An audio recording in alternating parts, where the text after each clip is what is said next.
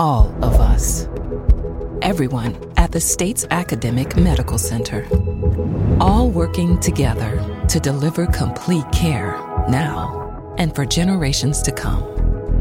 All over the state, including hospital and clinic locations from the Delta to the Gulf Coast. All for one reason. You, the University of Mississippi Medical Center. All for your health. Good morning, and thank you for tuning in to Southern Remedy Healthy and Fit on MPB Think Radio.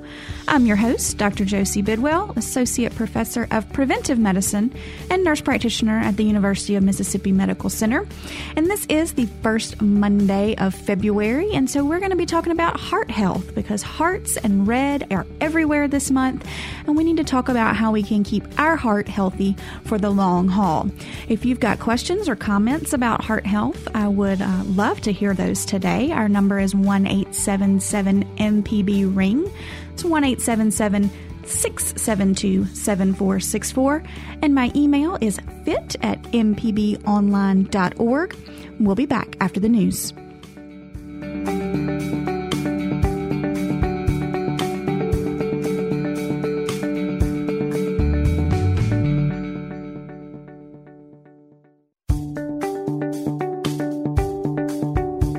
Good morning and welcome back to Southern Remedy Healthy and Fit on MPB Think Radio. I'm your host, Dr. Josie Bidwell, Associate Professor of Preventive Medicine and Nurse Practitioner at UMMC.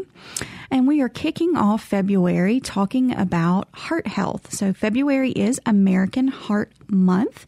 And so that's what we want to talk about today, how to keep our heart healthy and some strategies that you can incorporate into your daily lives to help with that, as well as some myths surrounding heart disease and just some good old practical advice on how to keep our heart healthy.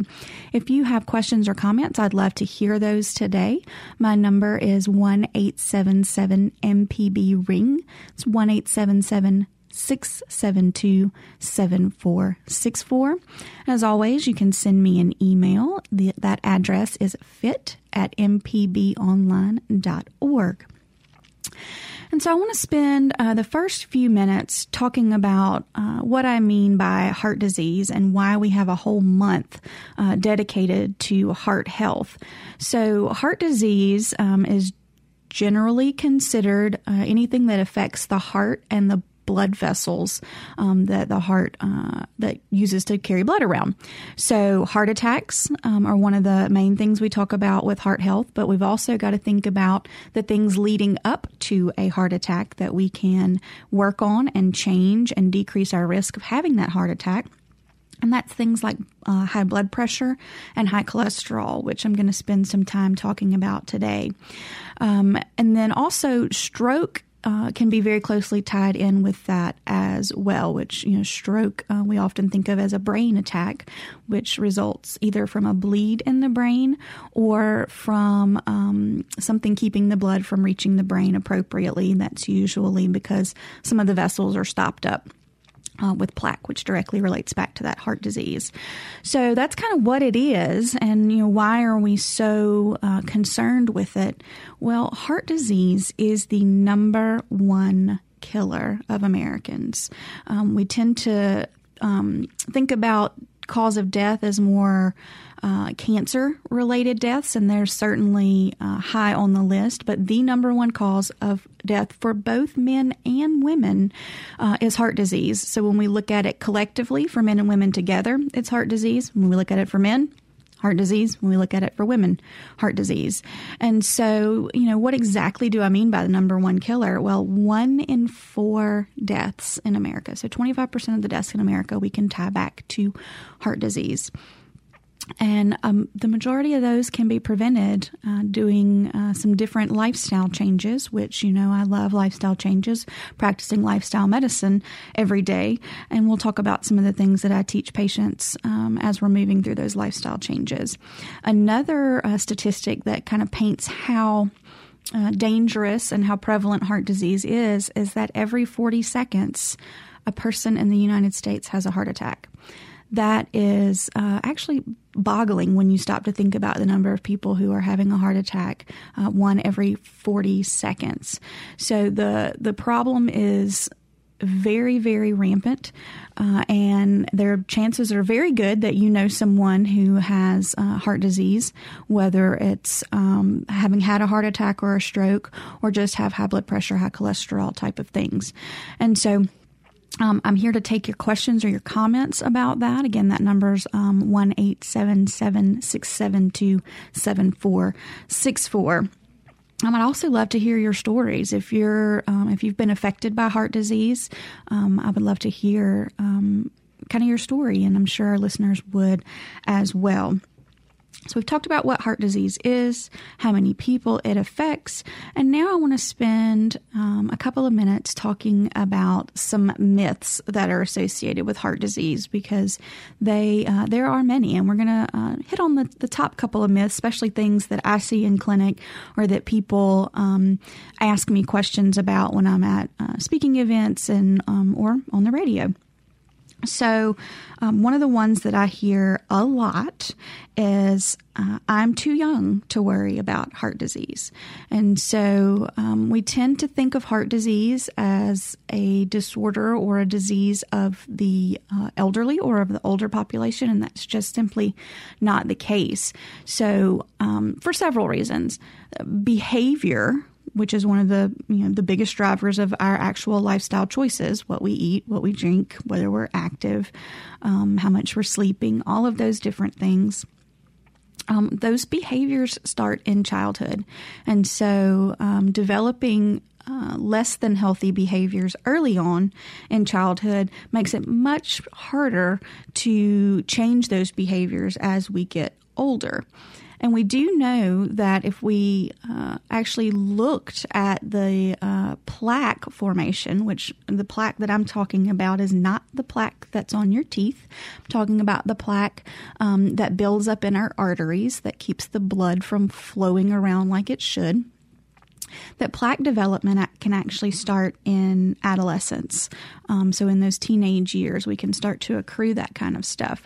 So that by the time we are young to middle adulthood, we've got some significant plaque buildup in there, as well as some of the other conditions that go along with it, like high blood pressure and diabetes as well. So it's not just something that we get once we get old. The groundwork for heart disease has been laid all throughout our life. And now we're seeing children that are much younger that are having problems with overweight and obesity, children that are developing type 2 diabetes.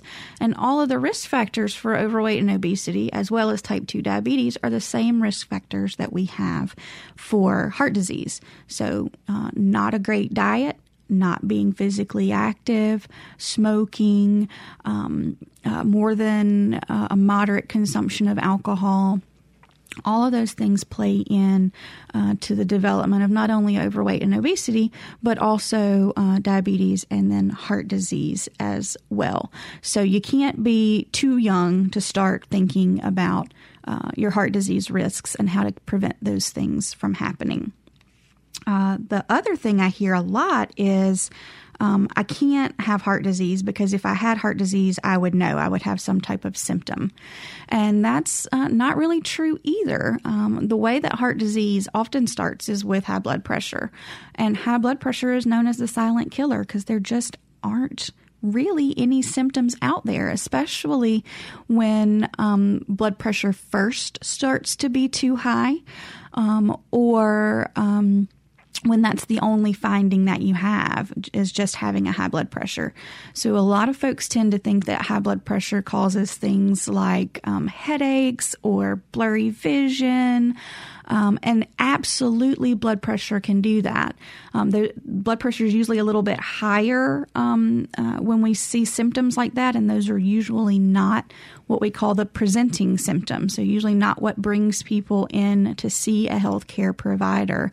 We usually find an elevated blood pressure incidentally, meaning you came in for something else, maybe a sinus infection or stomach virus or just your annual wellness checkup, and we notice that your blood pressure is a little bit too high. So we can't wait for symptoms to develop, because once symptoms develop, then that high blood pressure has gone on and progressed to the point where we now have some damage done somewhere. By the time we start to have symptoms, it usually means we've got some damage going on somewhere. So, those are probably the two most common myths that I see related to heart disease. There are many, many, many more. One that I see often goes along with diabetes. When I have folks who have diabetes, they tell me that, well, as long as I take my medication and my blood sugar is under control, then my heart is fine. And absolutely taking your blood sugar medicine and keeping your blood sugar under control, it's very crucial for your overall health. But we have to think about, again, some of those risk factors that led to the development of diabetes are often risk factors that lead to the development of heart disease as well. And so just because our medication is keeping our blood sugar in the normal range, if perhaps we're still not eating quite as well as we should, or we're not active, or we're smoking, those things are still contributing to the increased risk of heart disease. So yes, keep your blood sugar under control, but we've also got to modify some of those other risk factors to produce the best overall outcome for our heart health. So it's more of a total package thing, and not just thinking of it in terms of individual disorders, but how those things all relate together, how they all tie in together, and how it just overall relates to good health. We're going to talk some more about some of those myths as we move through our next segment, but we're going to stop now and take a quick break. Now's a perfect time to give me a call if you've got a question or a comment. That number is 1-877-MPB-RING. It's 1-877-672-7464. I'll be back after the break.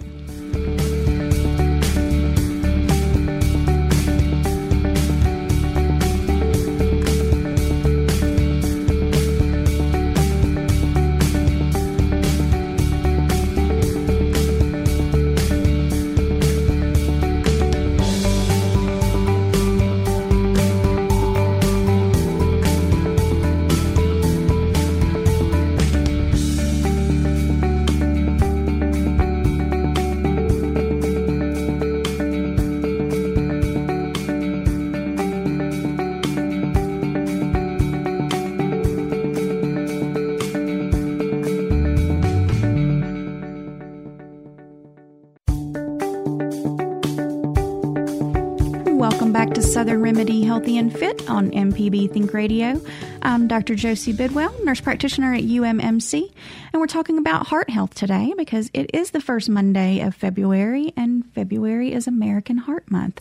So while we see all of the red and pink and hearts everywhere at the store, don't just think about Valentine's Day and all that candy. Think about the heart beating right inside your chest and how we need to take care of it, because we only get the one. So we need to take care of it for the long haul. If you want to give us a call, if you have a question, a comment, or a story about heart health, our number is 1-877-MPB-RING. It's 1-877-672-7464.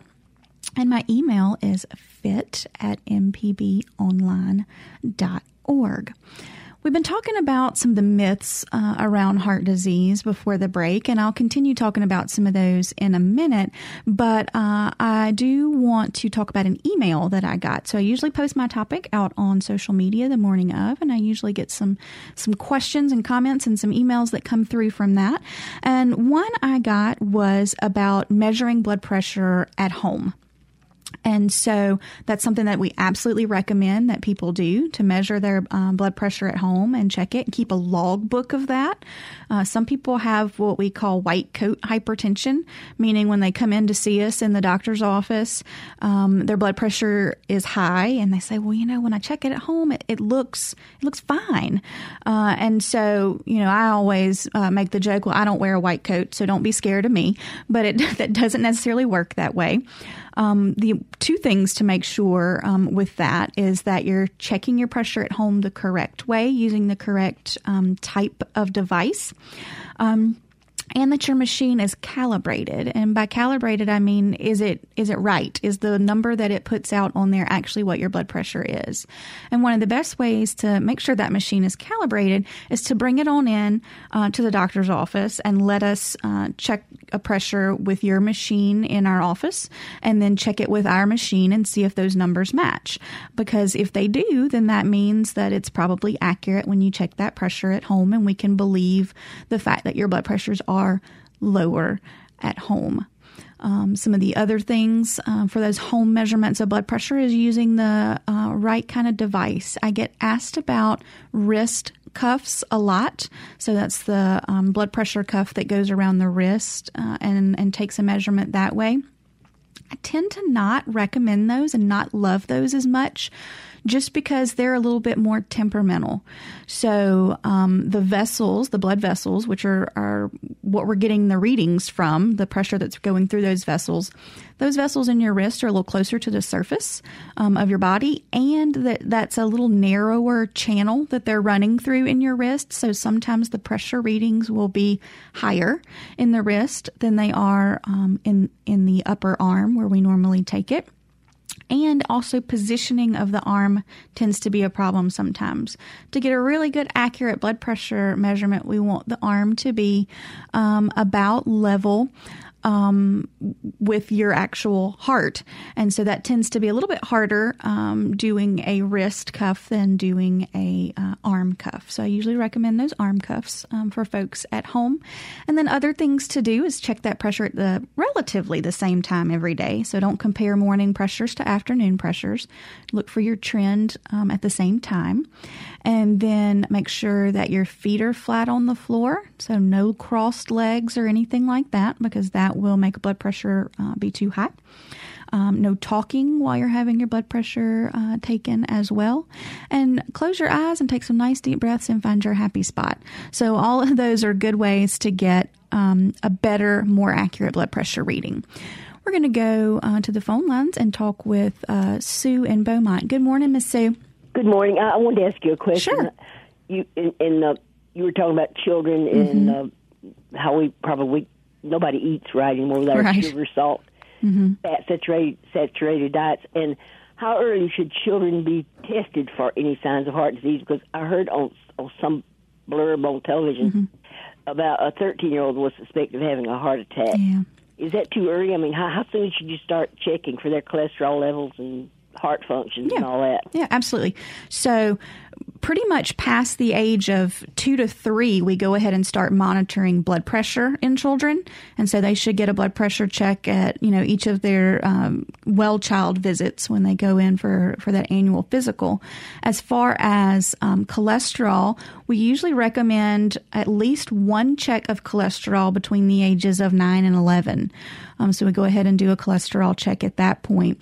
And then it's going to be a little bit more personalized after that, depending on, whether they're overweight, whether their blood pressure is a little bit higher than we would like for it to be, and their family history as well.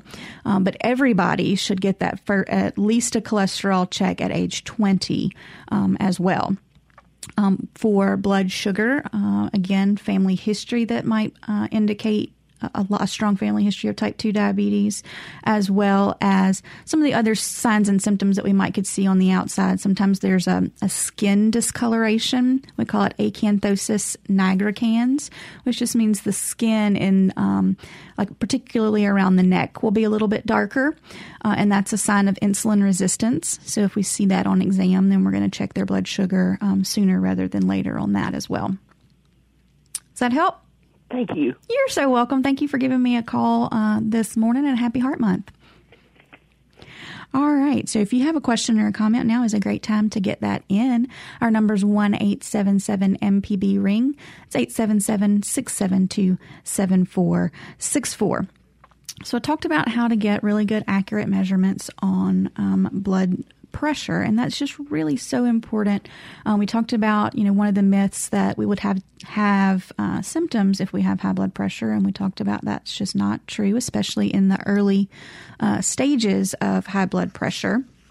So really keeping a watch on your blood pressure, even if it's just at one of the machines inside the pharmacy, stopping and getting that checked so that you can tell if there's any kind of thing outside the normal that you normally see. So what is a normal blood pressure? Well, we used to have guidelines that told us normal pressure, and then there was a category called pre-hypertension that people may be familiar with, and then progression into full-on hypertension. Guidelines were redone not too long ago.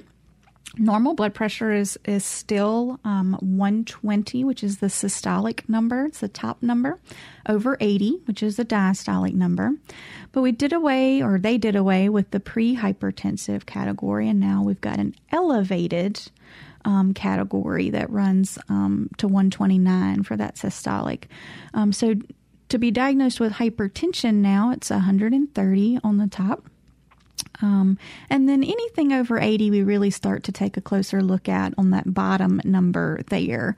And I get asked a lot, what do those two numbers mean? Like, what is it actually measuring? And, why we care what they are?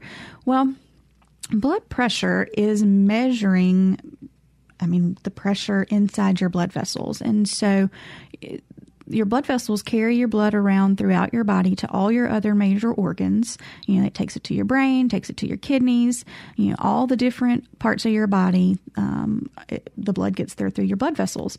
And so if the pressure inside of that blood vessel is high, or higher than we would like for it to be, everywhere it's pushing that blood, it's pushing extra hard.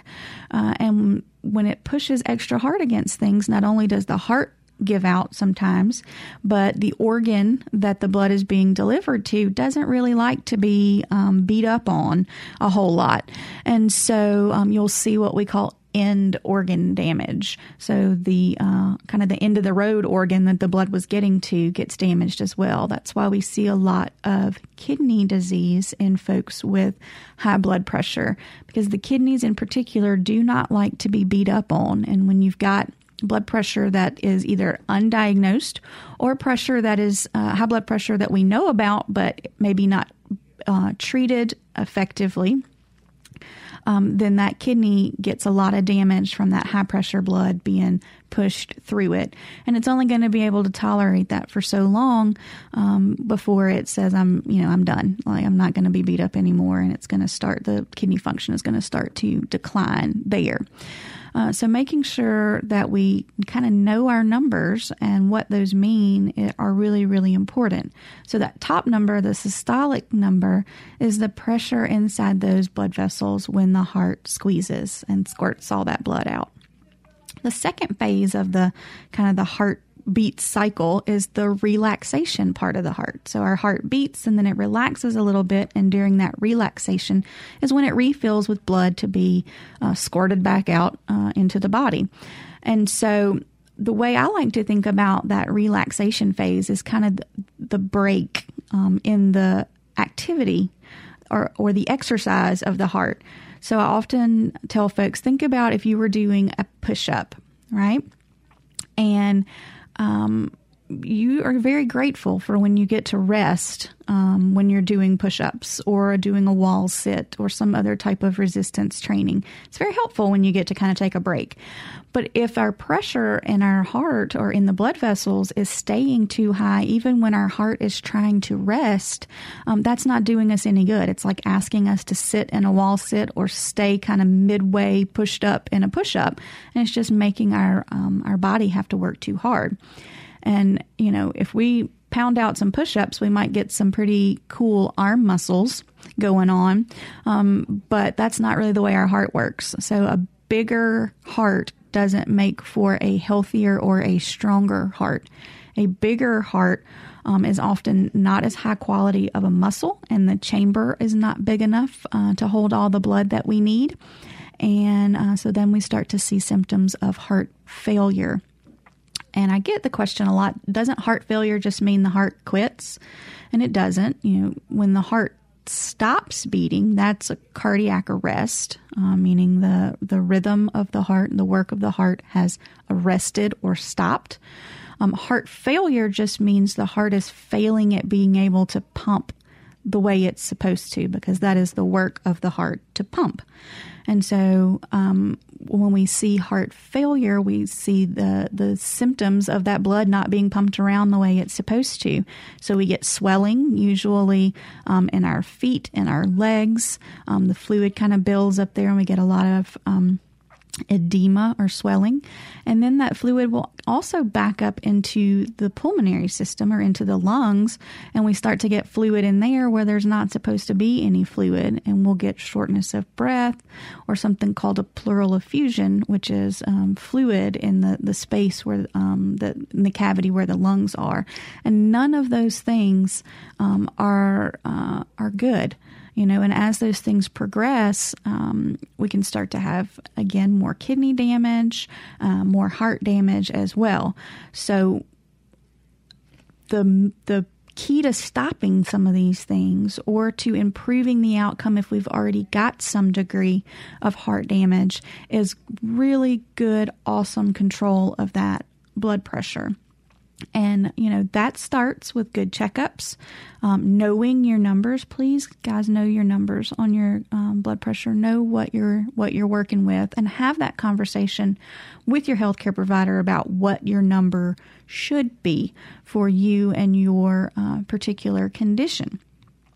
Once you know that number, then you got to get a game plan, right? You got to know what it is that you're doing to address that high pressure and how to bring it back down. And, one of the first things is, if a medication is necessary, take the dang medication. There are lots of different medicines that are out there. So if one doesn't work for you, or you weren't able to tolerate one, there are other ones that we can try as well. But making sure that we get that pressure down where it needs to be is so very, very, very important. I'm going to talk some more about some strategies for bringing blood pressure down when we come back from the break. I'd love for you to give me a call. Our number is 1-877-MPB-RING. It's 1-877-672-7464. And my email is fit@mpbonline.org. I'll be back in just a few.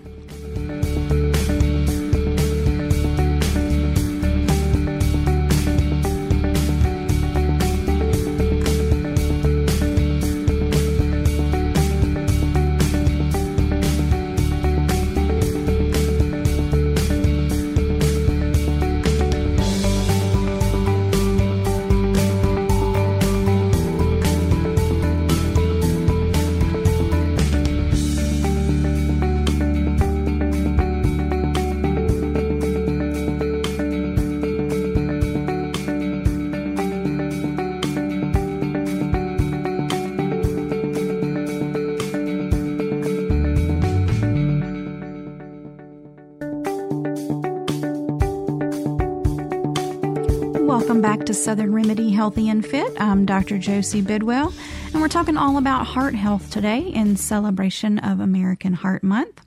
I'd love to talk with you today about your heart health. Our number is 1-877-MPB-RING, 1-877-672-7464.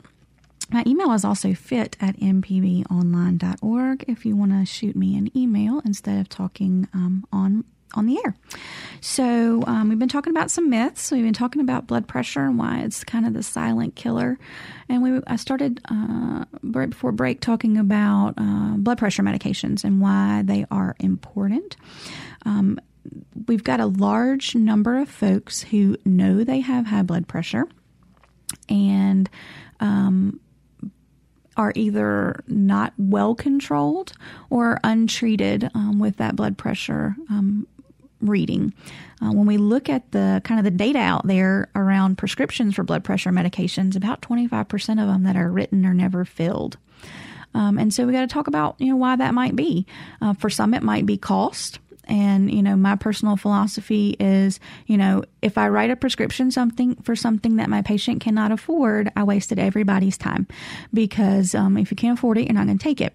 So as I mentioned, there are lots of different blood pressure medicines out there. And so if we can't afford one type, work with your healthcare provider to try and find one that would fit into your budget so that you'd be able to get it and take it.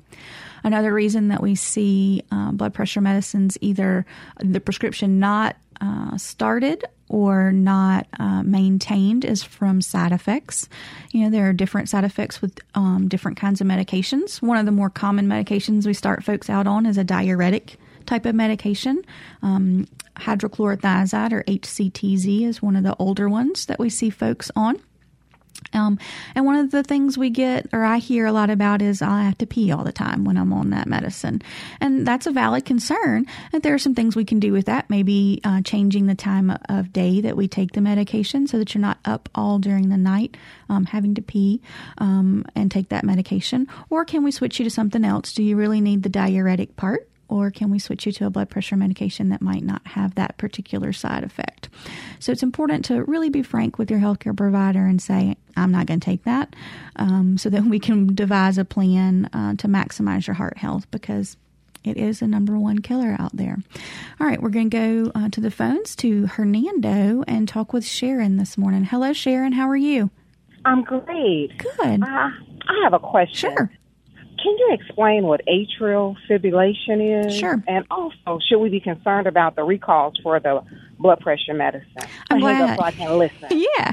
I'm actually really glad you just asked the question about the blood pressure recalls, because I had actually gotten an email about that. So I was planning on addressing that as well. But we'll start with the first part of your question. So atrial fibrillation. So the heart has 4 chambers. It's got 2 atria and 2 ventricles. Okay? The atria are the 2 that sit on the top part of the heart. The ventricles are the ones that are on the bottom. And blood moves through all 4 of those in a very specific pattern to make sure that the blood goes out correctly at the right rate and the right force and all of those different things. With atrial fibrillation, think about what the word fibrillate sounds like to me in medicine, and I don't know if it's common knowledge. Fibrillate kind of means to shake. And so those atria are kind of quivering. And so normally blood is going to move from an atria to a ventricle, to another atria, to another ventricle, and out to the body. When the atria are kind of quivering or fibrillating, that blood does not move as well or as completely from the atria into the ventricle. So we ultimately don't get as much output from our heart, which our body doesn't like. And then the blood that is kind of sitting in the atria and as they quiver, it can clot sometimes or start to thicken. And so when it does move into the ventricles for ejection out to the body, it's thicker and it has more clot in it.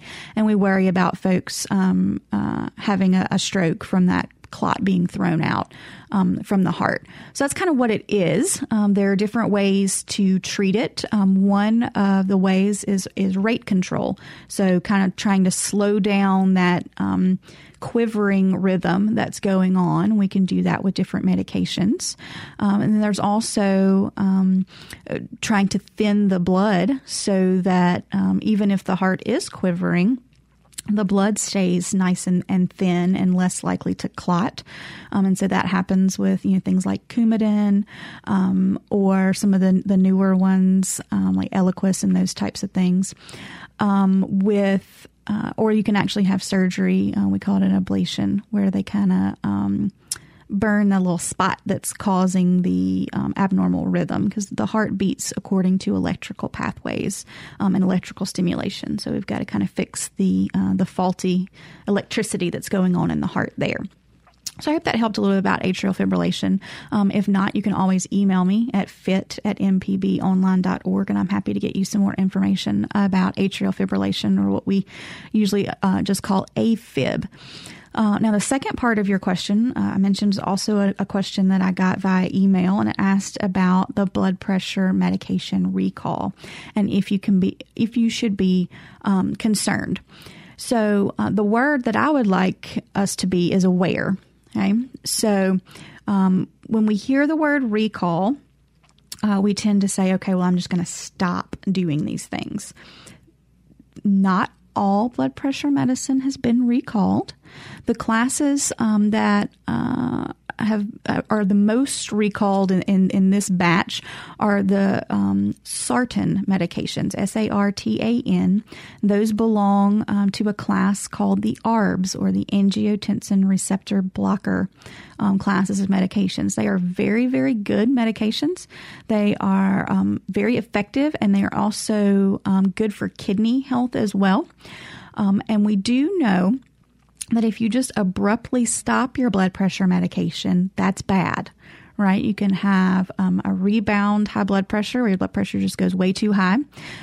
And also, if you just kind of stop taking your medicines and don't go see your healthcare provider, then even if you don't get that dangerously high blood pressure, you've now got untreated high blood pressure, and that's doing damage to all those end organs.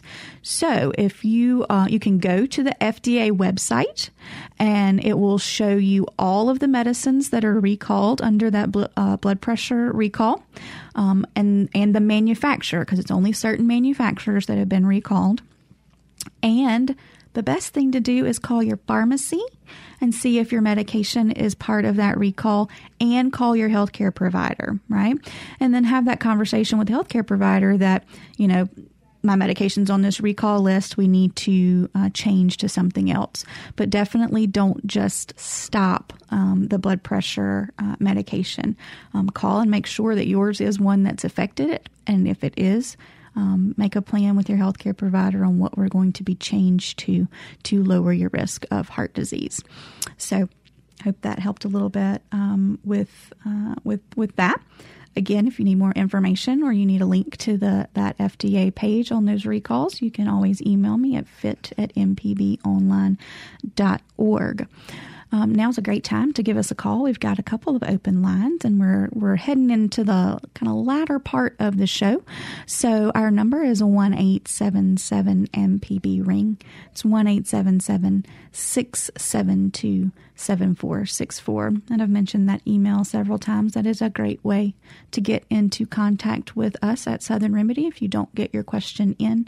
And mine is fit@mpbonline.org. So, I've talked about making sure your blood pressure is under control, why we want to have our blood pressure to be under control. But blood pressure is only part of the picture. Okay? It's certainly a crucial, vital part of decreasing your heart disease risk, but cholesterol is right there next to it. And so I want to talk about how we can work on our cholesterol, whether that be through medication or whether that be through lifestyle changes, or whether it's through both of those things. And so we're going to take our last break of the hour. And when we come back, we'll be talking about cholesterol and what those numbers mean, and what your next step should be should you find out that you have high cholesterol. Is it a family thing? Is it something that is hereditary? And why, if you have to take medication, it doesn't necessarily mean that it's that's a failure. I'll kind of share my personal story with cholesterol as well as we go through this, because I had a little pity party for myself with cholesterol not too long ago, and we've just got to kind of reset and refocus on how we address those types of issues that we have when a bump gets thrown in our roadmap or our plan for a healthy heart. So we'll go ahead and take that last break of the hour, and when we come back, we'll be talking about cholesterol. You can give me a call at 1-877-MPB-RING.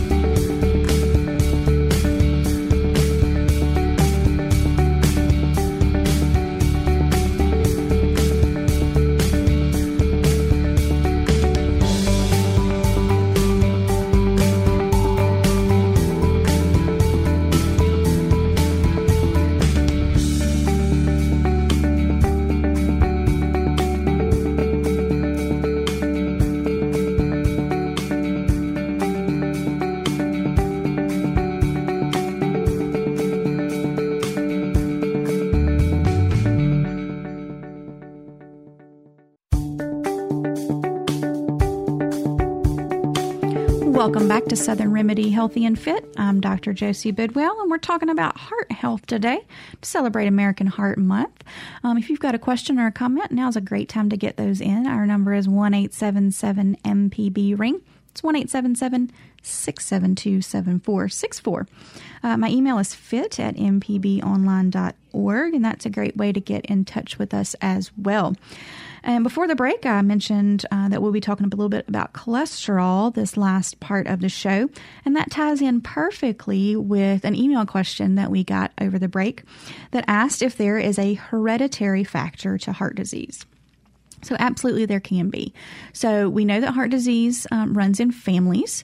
Now, is that due to genetics, to the actual genetic makeup or predisposition of us? Or is it due to the fact that families tend to have very similar lifestyle behaviors? They tend to eat the same way and that type of thing. And, it's some of both. There are data to support some of that. It also goes along with one of the myths about heart disease that's, well, my mom had it, my dad had it, my grandmama had it, so I'm going to have it. I might as well just do whatever I want to anyway. And that's not the case. So just because something runs in the family doesn't mean that it is your destiny to follow the same path. We can decrease your risk even when there is a strong family history or a strong genetic predisposition to developing those things by changing our lifestyle or by taking the medications when we need to. So cholesterol is one of those factors that can be hereditary, not only from just a mildly elevated cholesterol, but to a more significant disorder called familial hypercholesterolemia, which is an actual kind of genetic mutation that causes you to have really high LDL levels. So when we talk about cholesterol, there are a couple of numbers that you usually see on your cholesterol report. One is total cholesterol. Total cholesterol in and of itself doesn't tell us really a whole lot about risk. We still look at it, but we want to look at the parts of the cholesterol to really gauge what's going on. So there's the LDL, there's the LDL, like HDL, LDL, and triglycerides. So HDL is usually sometimes folks refer to it as the happy cholesterol. It is what we call good cholesterol. So it is protective to the heart, helps us get rid of some of the things that we don't want.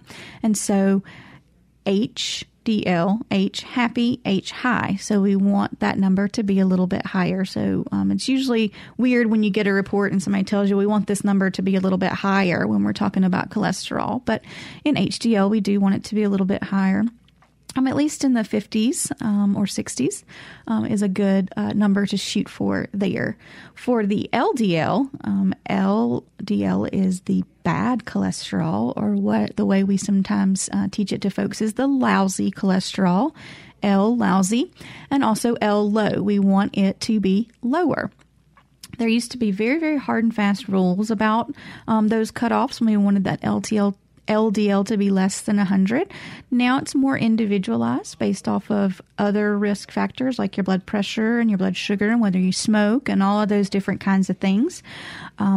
But we still want it closer to 100 is where we want it to hang out. I like for some of my patients even to be less than that and closer to 70 on that LDL. And so some of the ways we do that, diet and exercise are great ways to increase HDL and lower LDL.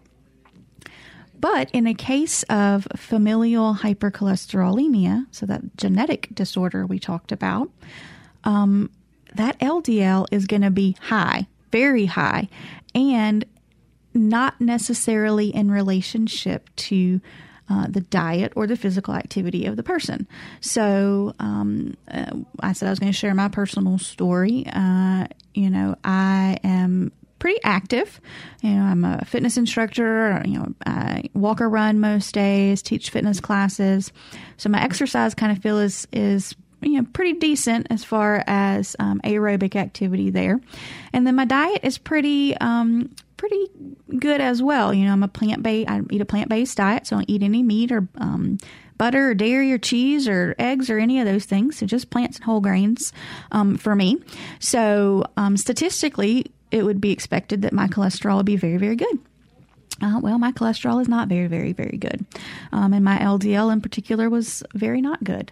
And so we had to start looking at some things, and it does look like I'm going to be one of those that has that genetic issue going on with my cholesterol.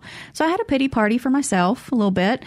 You know, I eat right, I exercise, and my cholesterol is still high. So why do I bother? Well, I bother because it's more about that one number. On a lab report. It's about how my joints feel and how my heart feels and how my blood pressure is and how my blood sugar is and how my mental health is, because all of those things are related together in keeping us as healthy as we can be for as long as we can be. So I swallowed the pill literally and started a cholesterol medication to help with that, to help decrease my risk even further, knowing that I was doing all that I could as far as exercise and diet to do that. So, you know, that would be what I call a bump in my road to living a healthy lifestyle. And it would be very, very easy to get discouraged at that point and say, to heck with it, I'm going to go eat all the things. But that's not the case. Don't let blips in the road, or sometimes I call them potholes, don't let them derail your whole journey. Stay the course, refocus, reset. Remember why you're doing the things that you do. Finding your why is so very, very, very important when you're looking at your overall health and how you want to, what kind of behaviors you might want to change. It's finding your why, you know, and maybe that's that you want to get into a pair of pants that you haven't been able to get into, or that you want to be able to tie your shoelaces without being out of breath. You want to be able to play with your grandkids without your knees hurting you. Everyone has a why, and everyone's why is different. But find your why, and find a plan or make a plan to get you closer to the things that you want your story to turn out like. You know, I always say everyone has a story. Everyone's story is important. Everyone's story has led them to where they are and the decisions that they've made. But I want people to be able to write the end of that story themselves and not think that the end is already written because of family history or because of circumstances. There are always things that we can do to work on any of the risk factors that you may have for heart disease. So we really touched mainly on blood pressure and cholesterol today. There's more to it than that, and you know, I'll be coming back at you every week as we talk about healthy behaviors and how they can lead to our overall health and wellness. If you didn't get a chance to give me a call today or to get your email in, you can always do that. That email is fit@mpbonline.org. And you can send me those emails anytime, and I'll get back to you on that. I also encourage you to go to the American Heart Association website and take a look around there. There are tons of tools and information there to help you. There's shopping lists that help with lower fat foods and lower salt foods as well, which can be a big factor in heart disease. And then there's also something there that I would encourage you to take. I challenge you actually to take it this month. It is called My Life Check, and it is a little questionnaire where you put in your blood pressure and your cholesterol and some other questions about your diet and your physical activity, and it will give you a heart risk score. It's a great thing to do. Print out and take to your healthcare provider for you to review together and develop a plan. It is free to take that test. It is also not time consuming. I did it right before I came in today. It took me about 3 minutes to get that and gave me a lot of great information. So that's called My Life Check. I challenge you to find something to show your heart how much you love it this month in American Heart Month. And I've enjoyed spending my Monday with you on Southern Remedy Healthy and Fit.